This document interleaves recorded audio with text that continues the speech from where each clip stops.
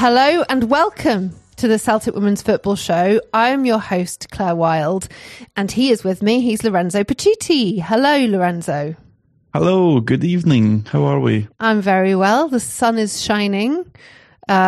We've won a few football matches. I mean, things are looking good. Yeah, this is how we want to be entering these podcasts. I feel like over the last few years, we're always there or thereabouts. But at this point in the season, we've kind of been out the running for a couple of things. It's all been about the cup and it's all been about this. But there's a lot to look forward to. There's a lot on the line. It's quite intense. Stake. And I'm feeling better than I was. Apologies for my slightly raspy voice last week. But I feel like I'm on the mend. I don't know if you heard Bristol City got promoted this weekend. And Abby Harrison, our Scottish international who plays for Britain, did you see the interview with her where she basically had like no voice left after all this shouting at the weekend? It was so funny. She's a good player. Like, she's somebody I feel like we talk about the kind of Scotland squad not getting enough of a shake-up. Yeah. I feel like now she's in the Premier League, in a different world where Celtic and Rangers and City are, as big as they kind of should be in terms of the men's game mixing with the women's game, blah, blah. She's somebody I'd like to see at Celtic, but she's also probably a Rangers fan because she's a professional football player in Scotland. So no, I reckon I don't know. I think she might. I don't know. Who knows? I think she went to like Holyrood, like Chris' old school. All right. But so, I don't know. Shall we just get straight into it and talk about the fact that we have had continued success this weekend after feeling, I was feeling quite nervous about it. How were you feeling before the semi-final about this game? Probably more nervous in the week than I was on the day. I feel like on the day it was like, fun to be going to Hampden. It was exciting. It was a big event. It was going to be nice. And then when you saw the kind of size of the pitch and the scale of the game and stuff, I just felt like that big game Celtic kind of came out where I thought, if it goes, any way today, I feel like we're always going to be in with a shout. I don't think we're going to get run over, which is always good to feel like this is a team that can compete. And, the excitement was there for, even if it was going to be tense and tight at the end, you were going to, feel something today. I thought that's such an important thing about watching Celtic in these big games and the cup games as well, that you're like, you're going to feel it. You're going to be part of something that's going to be intense. And as much as that can be a strain and stressful, it's fun. It's fun to be following this team.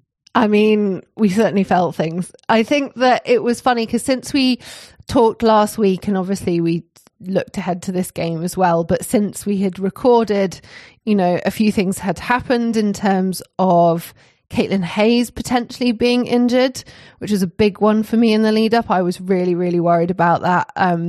And also, obviously, the fact that Glasgow City had the other huge game against Rangers, which they'd lost. So you're thinking, that their attitude towards going into this game was going to be completely different. Like they really, really had something to prove going in on Sunday, which kind of like made me have the jitters a wee bit. But also, I think it was the possibility that we would be missing Caitlin Hayes suddenly loomed huge. Yeah, I feel like Caitlin Hayes is such a big player for us that if she was missing from any game of any kind of stature, I think we'd go in as underdogs. I really think she makes that much of a difference. That back line, the intensity she brings, how important she is to how we start attacks. There's really no way to picture this Celtic, which is worrying in itself because it's one player and players can't play every game forever. If you take Caitlin Hayes out of that team, it really doesn't make sense. So that was really scary. And I felt like because we hadn't had any more noise come out and there hadn't been any official confirmation, I didn't feel like she was going to be missing from it. I felt like it was, always going to turn out good, quite optimistic with this women's team. But yeah, that's the big trepidation and probably played into why the week was way more nerve-wracking than the day. I think that I was hearing a couple of rumours. I heard from people who were at the game in Edinburgh where she came off, and also a couple of things in the week that weren't so positive that made me think, oh my God, she's not playing. And I think I just didn't text you about it because I thought there's no point getting everyone stressed about this. I appreciate it. So when I saw her on the lineup, let's go through the lineup because we were obviously delighted that she was playing. It was, of course, Pam in goals, Claire O'Riordan I'm reading this off the Scottish Cup website, so of course it's all not in an order that I'm used to. I'll just go through in the order they've written. But Claire O'Riordan, Lisa Robertson, Natalie Ross, Amy Gallagher, Jacinta, Kelly Clark, Hannah Kerner, Caitlin Hayes, Natasha Flint and Shen Menglu. So really a team that we would kind of have come to expect from Fran, considering who he's played the last few games. No massive surprises. No, I think that's going to be nice because we talked about up top, for these big games when they come thick and fast, is Flint going to cement herself as that big game player? Are we going to have a starting 11 we'd like to see in a consistent starting 11 across these massive games to end the season? There's no point chopping and changing and trying to blood new players when the games are coming this big, this thick and fast. I think the only kind of thing for me that might have been up in the air or up for debate would have been O'Riordan or Chloe Craig. Chloe Craig. See when the names all overlap? Or Chloe Craig to start. That would have been like a kind of point of contention for me, and I think that proved during the game to be a debate that maybe still needs had for other games. But I think a debate that was being had during the first half.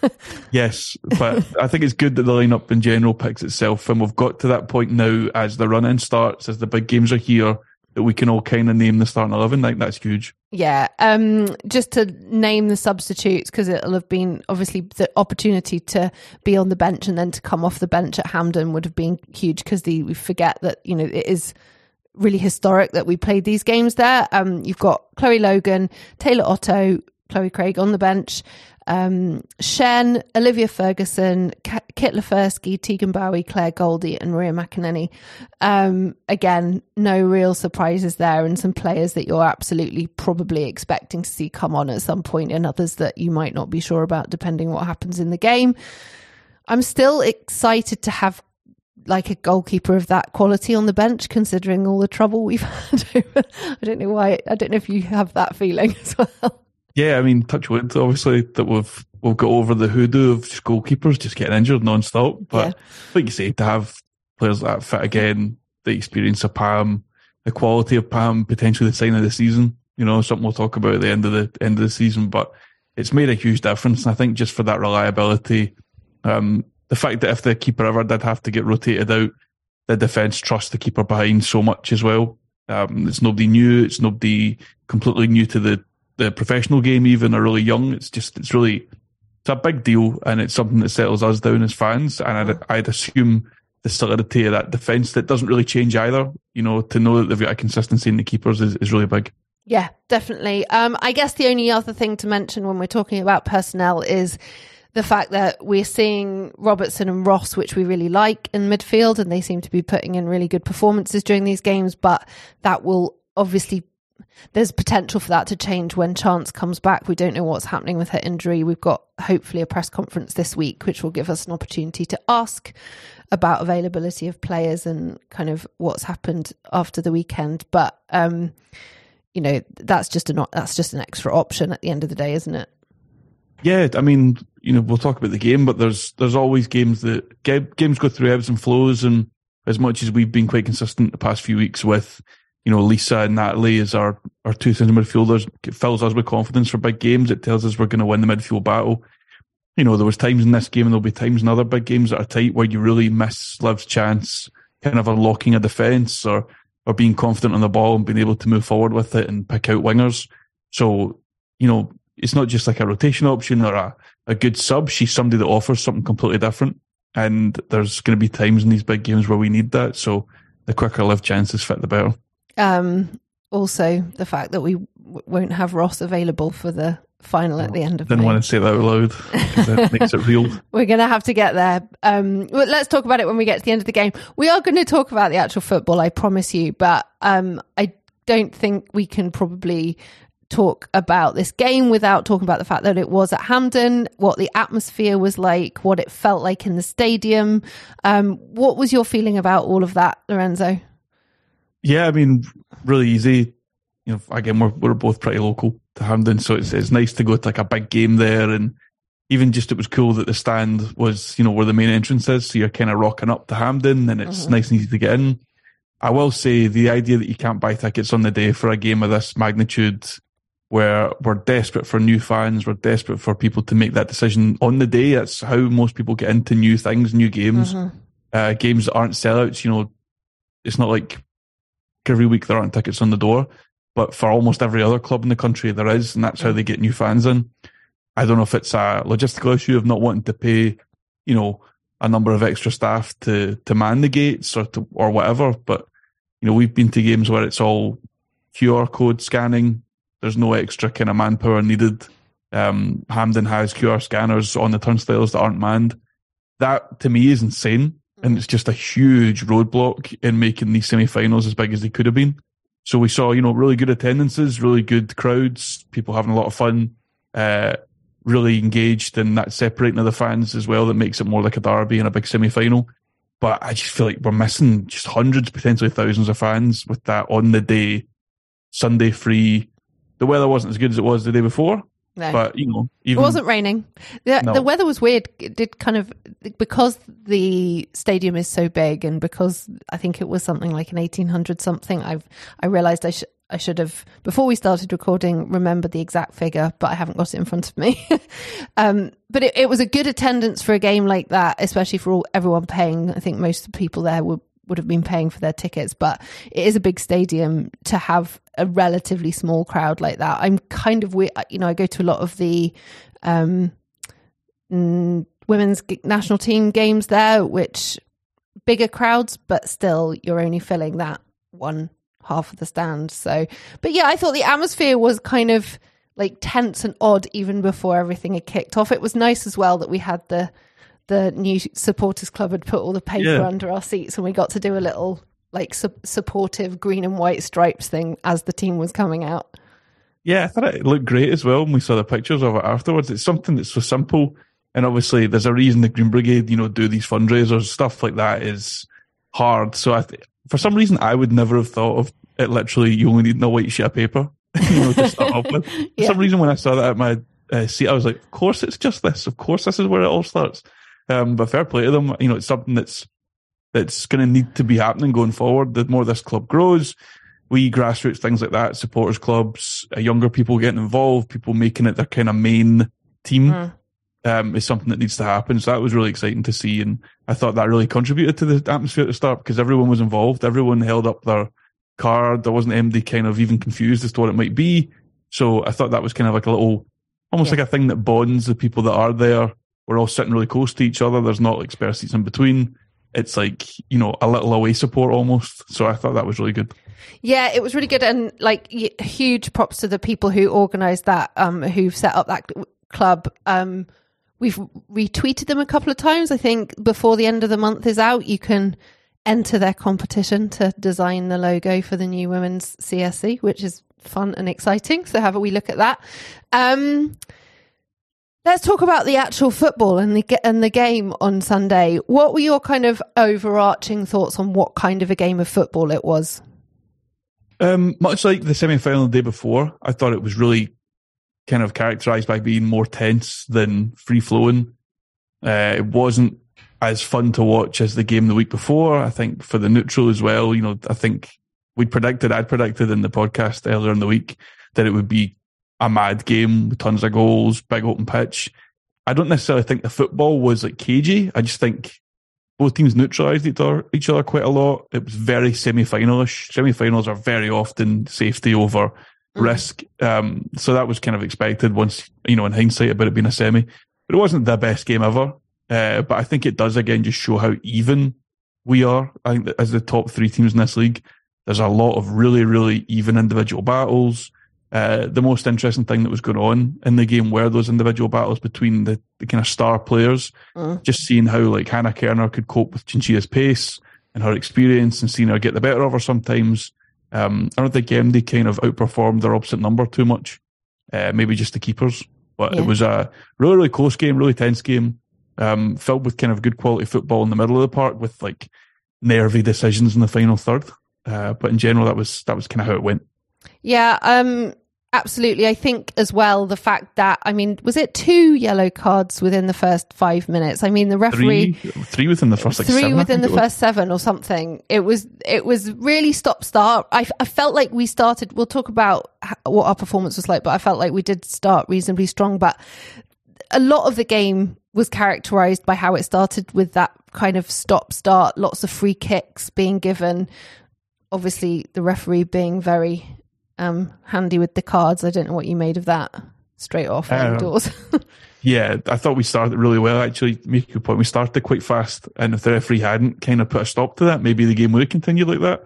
The early yellow cards, I could maybe have seen, I think it was Oscarson had like 2, shirt pulls that stopped Lou getting away. I could maybe see why that's a yellow, those 2, because they're 2 quite cynical fouls early on.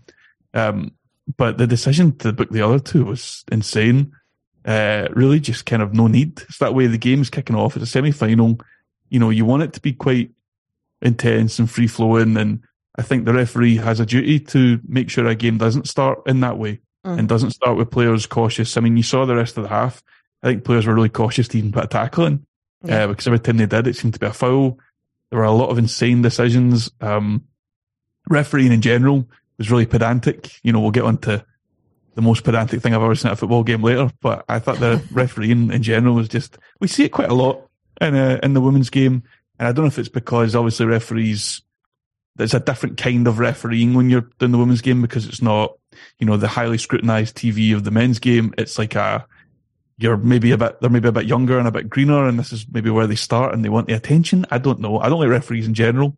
We also don't have these kind of referee, in the men's game, we're used to the names of the referees. We know all of their names and faces and what our opinions are about them. We kind of don't know much about the referees in the women's game. So you have to go on what you're seeing on the pitch. And sometimes, you do see some odd decisions. I felt like straight away, I mean, Lou got down that left-hand side straight away. She completely showed her intent. We had a corner within about a minute based on what she was pulling off.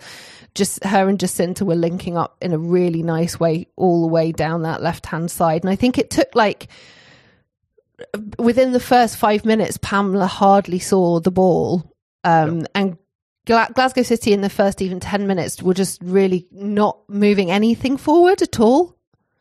Yeah, they were kind of in survival mode at the start. And I think that was clearly Fran's tactic, is to just, get on the front foot nice and early. We've seen us, when we lose to Glasgow City, it's because we kind of let them dominate the ball too much and kind of get their rhythm. I think we really threw them out their rhythm. And the only thing that brought them back onto that even keel, as you said, was the decisions to slow the game down, the stop-start nature of the game.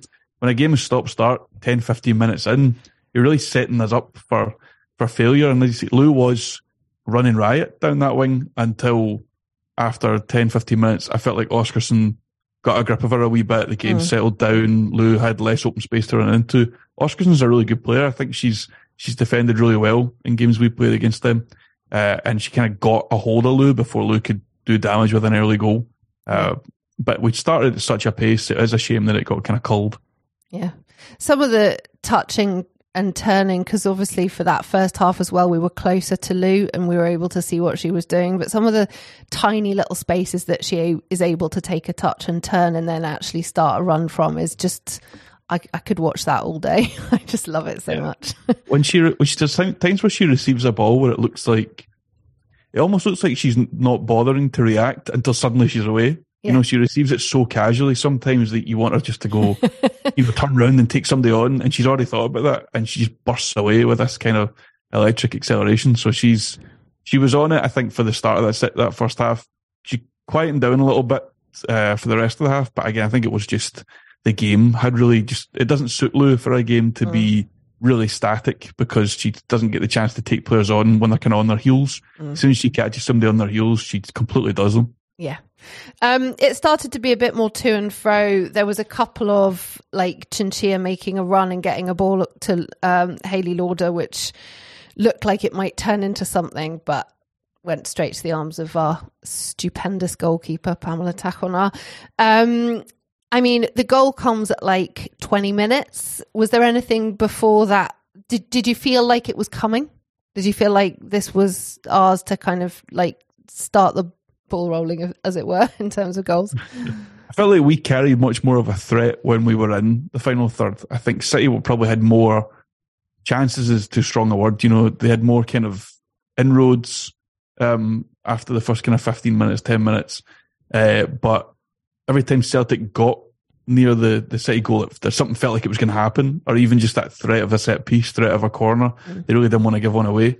I think Chinchilla really got stung as well by the game being kind of broken down a lot, because she had a lot of really good chances, but it just felt like every time she had a break on the ball, Kerner was able to catch up with her, and she didn't get a chance to kind of turn the defence. And that's credit to Kerner and credit to Hayes down that side.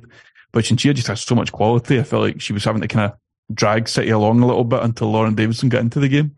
Yeah. But when we scored, it just felt like it wasn't so much that it was coming, but at some point you felt a Celtic goal was inevitable just because of how dangerous we seemed. Yeah. Yeah, I mean, the goal comes from something that looked like, and I think Caitlin Hayes talked about it after the game when she was being interviewed. That's a move that they know what they're doing when Caitlin Hayes is kind of up towards the halfway line and she puts that ball through. They will have practiced that over and over again, and it's just really great to see it like coming off in the way that it did. Have you got anything else to add about the description of how the goal unfolded? Yeah, I think City should be absolutely raging with themselves, mainly because, as you say, it's such a classic move of this team, and they give Hayes so much space. Like, the last thing you want, because it's like the trigger of a Celtic attack, is Hayes stepping up past halfway line, because all she's doing is looking for one of the strikers. So I couldn't believe how much space they gave her. And then the fact they get caught in their heels, Flint makes a great run. As you say, it's clearly like a planned run. Everyone's looking for it. Hayes and Flint are on the same page. But how the City centre-backs aren't on that page is insane to me, because it's so, typical of Celtic. It's so trademark of Celtic. And I think the City coaching staff seemed really frustrated with it, because that is like, it's like that brass eye sketch, like, this is the last thing we wanted to happen. It's so obvious when it happens. And I think Flint, made a great run, took her goal really well, really composed, and it's that big game finishing which we signed her for that she's pulling off now. And you've got, of course, Lee Gibson being completely outraged as soon as the goal goes in, as is her wont to be completely outraged when anything like that happens.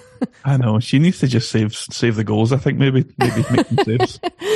I think it was a call for offside, but I think, as Rachel Corsie, who was on the commentary, said when I was watching it back, even if there is an offside issue to be called, which is, I think it's impossible to go back and call it. Obviously, we haven't got VAR or anything to look back at. Like, the fact that they've because you've got Amy and Natasha kind of who are there ready to, like you said, receive those balls from Caitlin Hayes. They have to be more on it. And I think probably that ultimately what made the difference throughout the whole of this game was, at this point in my notes, I've just written, I want to talk about our defence. I want to talk about Kelly Clark as well, and like how good she was, because we so often kind of, I think, overlook her, and she's such a solidly kind of reliable middle person to have in that back line, with Caitlin, who can obviously do exactly what you described, moving up the pitch and putting those balls into people like Lou and Tash. But I just thought our defence on the day really made the difference. They were so solid, even when Glasgow City were moving forward and looking like they were going to create. I never really didn't trust them to deal with it.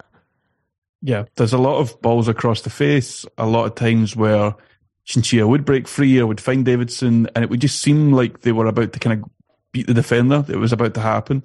And Kelly in particular stopped a couple of really, really good chances for Davidson, who is top scorer in the league. She's lethal on both feet. She's one of the most long stretch players as well.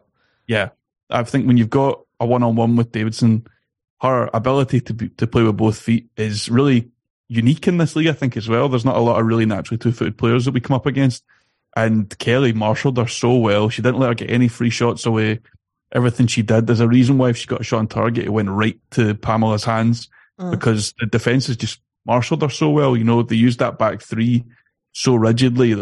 Players were not getting dragged out of position. I think Kelly's so good at being really disciplined as well in holding that middle line. I think there's a tendency for players who play in the middle of the three to come out and try and stop attacks too much, or get dragged to one side as like a double team and leave a big open space. Kelly's really, really good at making sure her priority is that middle of the box and stopping any threats that come in. And I think she did such a good job, because when you're up against City, the main threats are Chinchilla and Davidson getting you one-on-one and turning you. And I think every time they did, Hayes, Clark, Kerner as well, just really defended that really, really well. Yeah, one particular run that Lauren Davison made springs to mind for me. I can sort of see it in my mind's eye where Kelly she does get kind of so close to goal and she just cuts off the angle for her, just makes it so that she hasn't got the ability to put it in.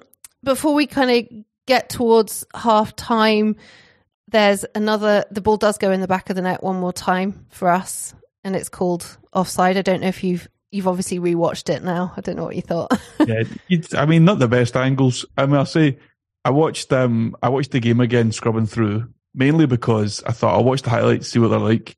The Scottish Cup YouTube highlights are appalling. There's like 3 or 4 replays that don't start at the beginning of what they're replaying, which is insane. But there's not a very good angle on the offsides in general, but it does look like Amy's pretty offside. There's no real complaints from Celtic either, but I think if you were City again conceding 2 to that, it's very much, I mean, we are really good at it, you know. There's not too much you can do when the ball's as good as Jacinta's ball is, and Amy's so good at playing off that last defender, and it was a great finish. So it's a shame it was offside, because it would have been another typical Celtic goal, and a real morale killer, I think, for City if they conceded 2 like that. But it looked offside. Especially at that point in the game, which was worrying because as soon as that happened, they kind of had a little burst of energy to kind of try and get something back before half time. Again, it was Davidson who kind of made a move and punted the ball from outside the box, but it was a pretty good punt. But that was I guess Pamela's first really cracking save of the game. Yeah, Pamela has just been pulling out so many good saves for us in big games. You know, the only mistake I can really think of Pamela making was giving away that penalty against Rangers when she'd also had the best game of the season in that game. So there's only so much you could criticise. The decision to bring in Pamela when we have great keepers, you know, who were kind of waiting on injuries coming back. There's teams that would, you know, not commit to a new keeper knowing that they have a keeper they like, just to wait for her to come back. Let's fill the gaps in. To go get Pamela with her experience, she's proved, you know, potentially league winning if we do win it. She's cup winning if we do win it. The saves she's made in big games are not saves that are standard for keepers we've had or keepers in this league. And she pulls them out with such consistency and she makes really good decisions. You'll see her tip things over the bar really strongly instead of trying to palm them down, instead of catch them. I'm just way more confident with tapping her in the sticks when we're playing a big game than any keeper in this league would give me. Yeah. And there are some good keepers in this league. I think as we were sitting near each other at the game, and there was kind of mutterings towards the end of that first half that we did think that there would be a sub. I think we could see, obviously you've got players warming up throughout the match just in case anything happens, but it felt like there was going to be a Chloe Craig substitution for Claire. We mentioned at the beginning that would have been another obvious choice if he was going to change the lineup at all. Did you think that was coming in, and do you think it was needed? Yeah, I mean, it's not nice to get somebody at half time, but I think it was a proactive change and I really support it. I think that's important for a manager to have the bravery to make a proactive change at half time, because it's not the nicest time to sub somebody off. But I just don't think it was really working for O'Riordan on Sunday. A lot of passes were going astray. She was getting turned by Davidson a wee bit. It just didn't seem to be working for her. And one thing you would get off Craigie, or you'd expect to get off Craigie, is better ball retention and better distribution. And then she has a ton of experience. She's a threat from set pieces. You know, she's a good sub to be able to make. Yeah. So it was something we'd voiced during the half, and to see her warming up, it did feel like it was coming.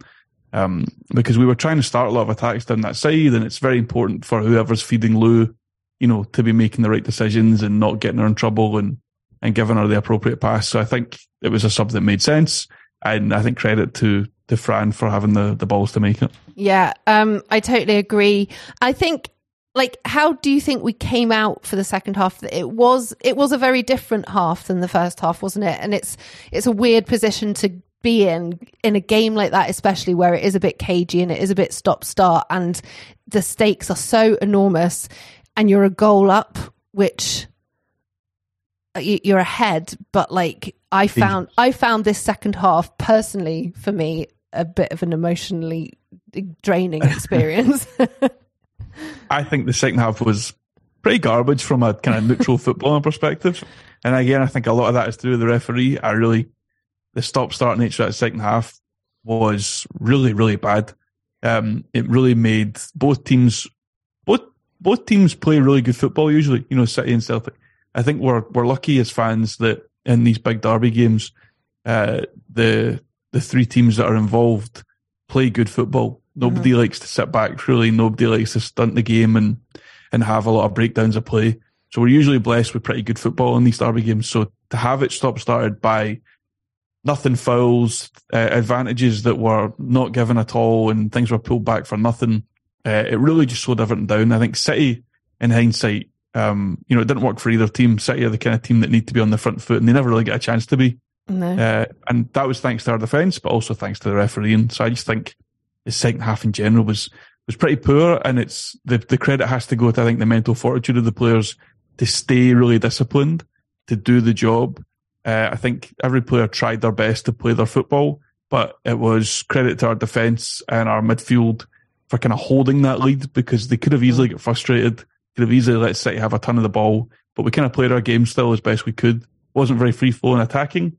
Yeah. There wasn't a lot to go off on that sense, but it still did feel that every time we entered that final third, maybe it is the threat of it going behind for a corner, but there felt like an anxiety in the City defence, and it felt like at some point we could, grab a wee chance to kill this game. Whereas when City were attacking, it did feel like they were hitting a brick wall quite a lot.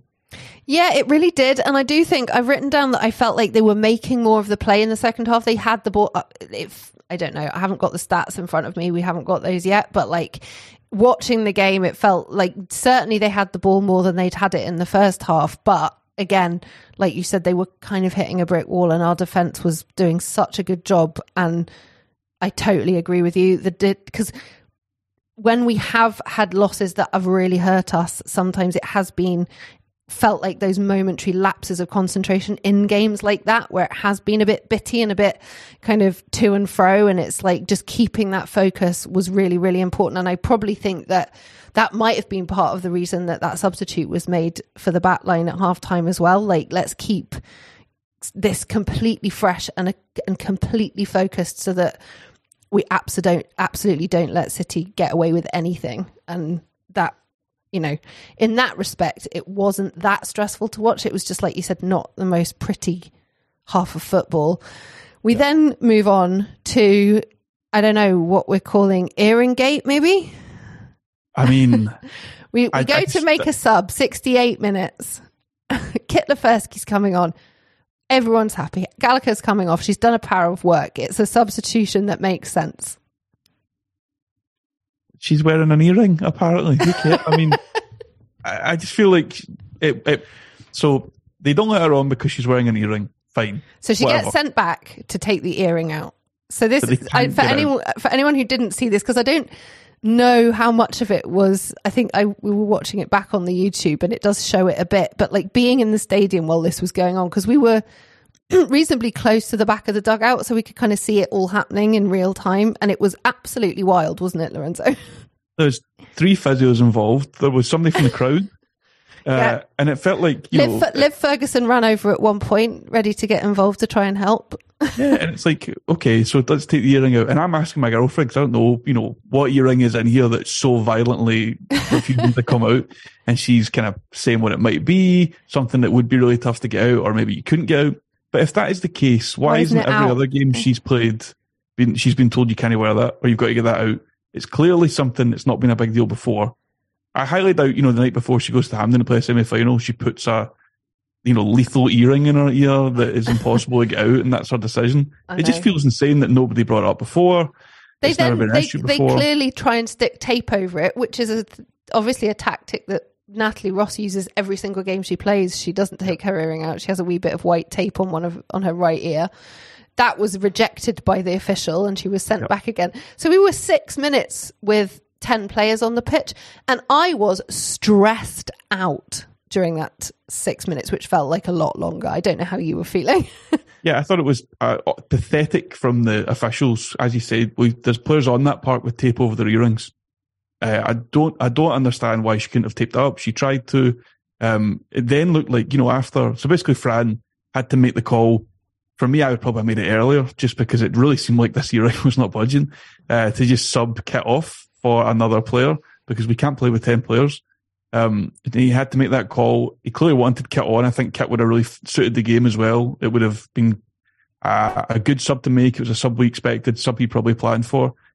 But I just think the decision not to let her on, and after the sub was made, and it was a case of you're not coming on, the physios were still with her for 5-10 minutes, so she must have tried to rip it out, or somebody's tried to rip it out. Now she's gone through all that for nothing. Yeah. It'd be nice to get some clarity on it, but at the same time, it'd become a kind of circus. So maybe we should just forget it ever happened and hope she's sorted it for the final. Yeah, and so then he makes the decision to sub the sub essentially, and brings Shen on, which I was actually pretty pleased to see. I was weirdly like, oh, okay, let's try and look at this as a positive. The fact that we're now getting an opportunity to get Shen involved in this game, and that maybe she has been a player who's come on and made a really big difference in games in the past, and she kind of hasn't had the opportunity necessarily recently to do that.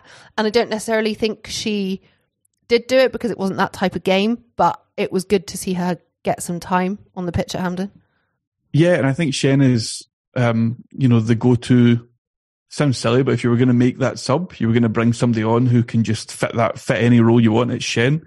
We've seen Shen in cup finals play it right back for us. She's full of running. She makes really smart decisions. She's tidy on the ball. She is somebody who you want to see a 1-0 win with, I think.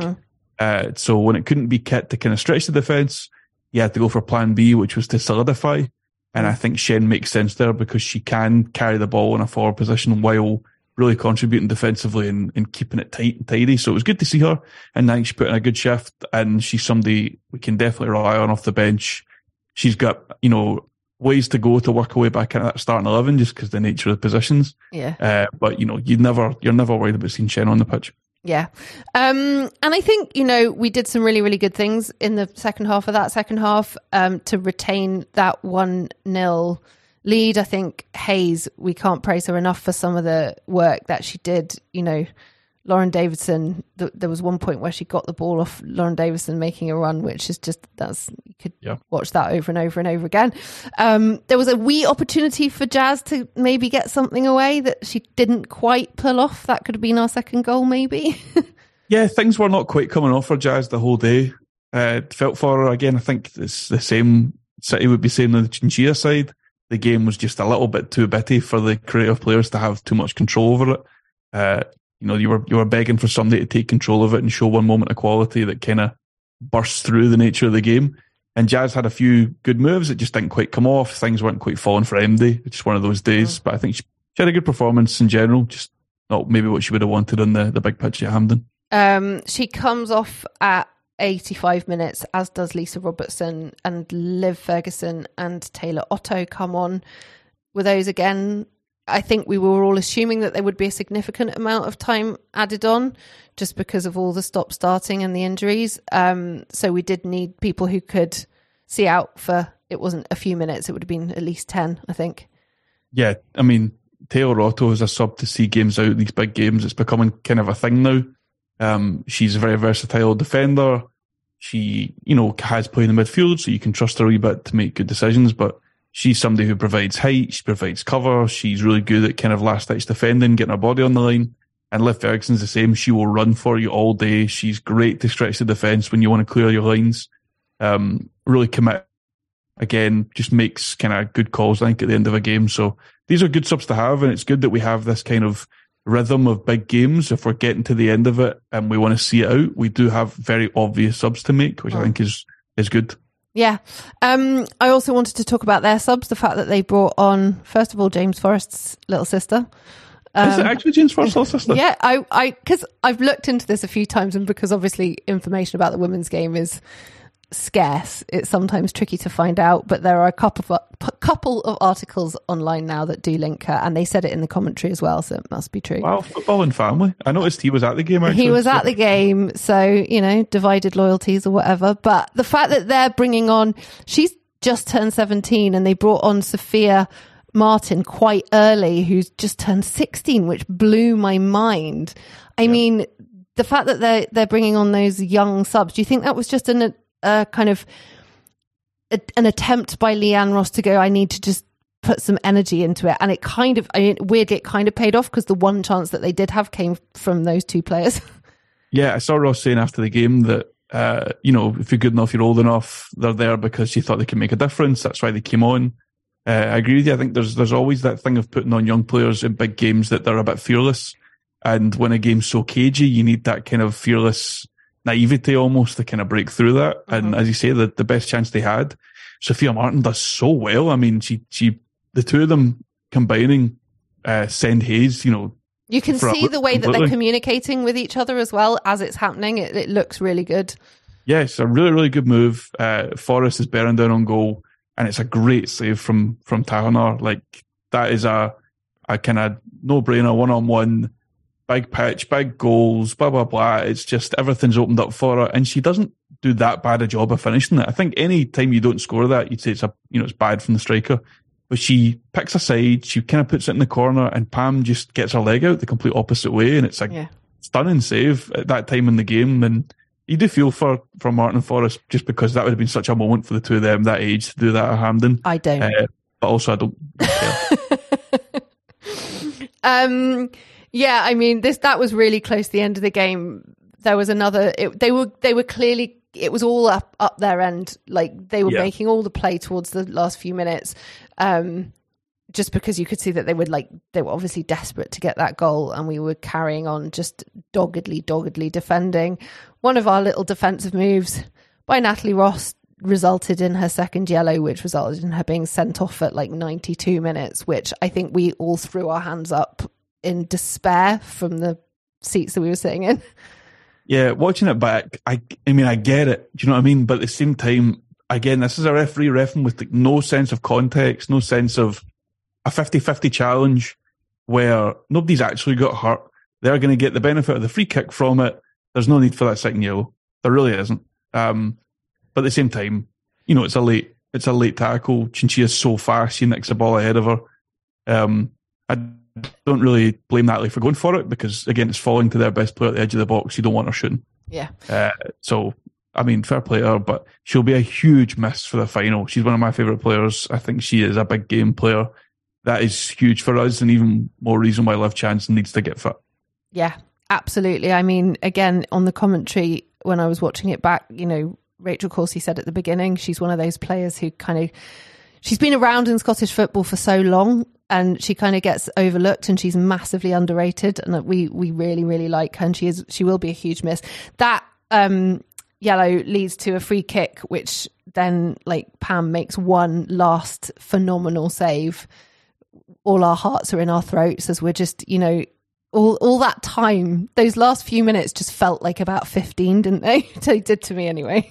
Yeah, and the chances fell, particularly the set pieces fell to, Davidson, the top scorer in the league. It did feel, when the pessimism side of you sits in, you've just had a player sent off. It's a 20-yard free kick. It's like an absolute dream. It's kind of in the middle, so there's both sides completely free. Davidson's the top scorer in the league. Is this where she just plops us over the wall or to the side of the wall, and they go on and win the extra time against 10 players? And I think, again, if it's not for the quality of Tahonar, that could have been the storyline. It could have been that easy. Yeah. We won, though, 1-0. We saw it out. That goal at 20 minutes, we managed to hold on to a lead. I mean, it's a stunning result, isn't it? And the fact that it leads to a final at the end of May between us and Rangers, which will be the first final that we will have played, and the fact that it will be at Hampden, I mean, it's going to be massive. Yeah, they have to, from a PR ticket sales standpoint, jump all over this. Has to be tickets in the gate. There has to be the clubs putting everything they can into it. The phrase "old firm" will be used a lot. It will be, but it's such an occasion here. They have to jump all over it. I'm really nervous for it already. I think missing Ross and just the nature of that final will be so intense. But we'll see how the league goes. I think that'll play a big part in the narrative of it. And For us, keeping a clean sheet of hand in that semi against a team like Glasgow City, I think is huge. Yeah. And it'll be really, really big for the confidence going into the final.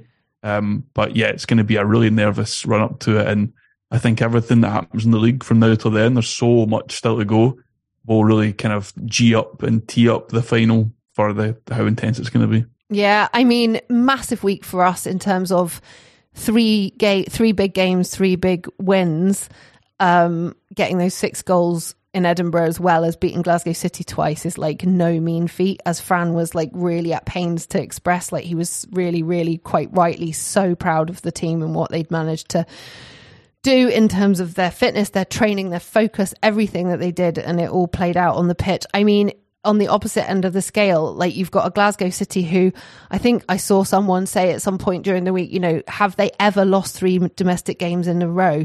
Probably not. I think the only time they will have lost games like that will have been when they've had Champions League games in the mix. So definitely. Like for their morale, because that was the other big fear, wasn't it? I said at the beginning of this, the fact that they had lost twice in the week, that they would come out and go, right, we've really got a point to prove, and that they couldn't do that.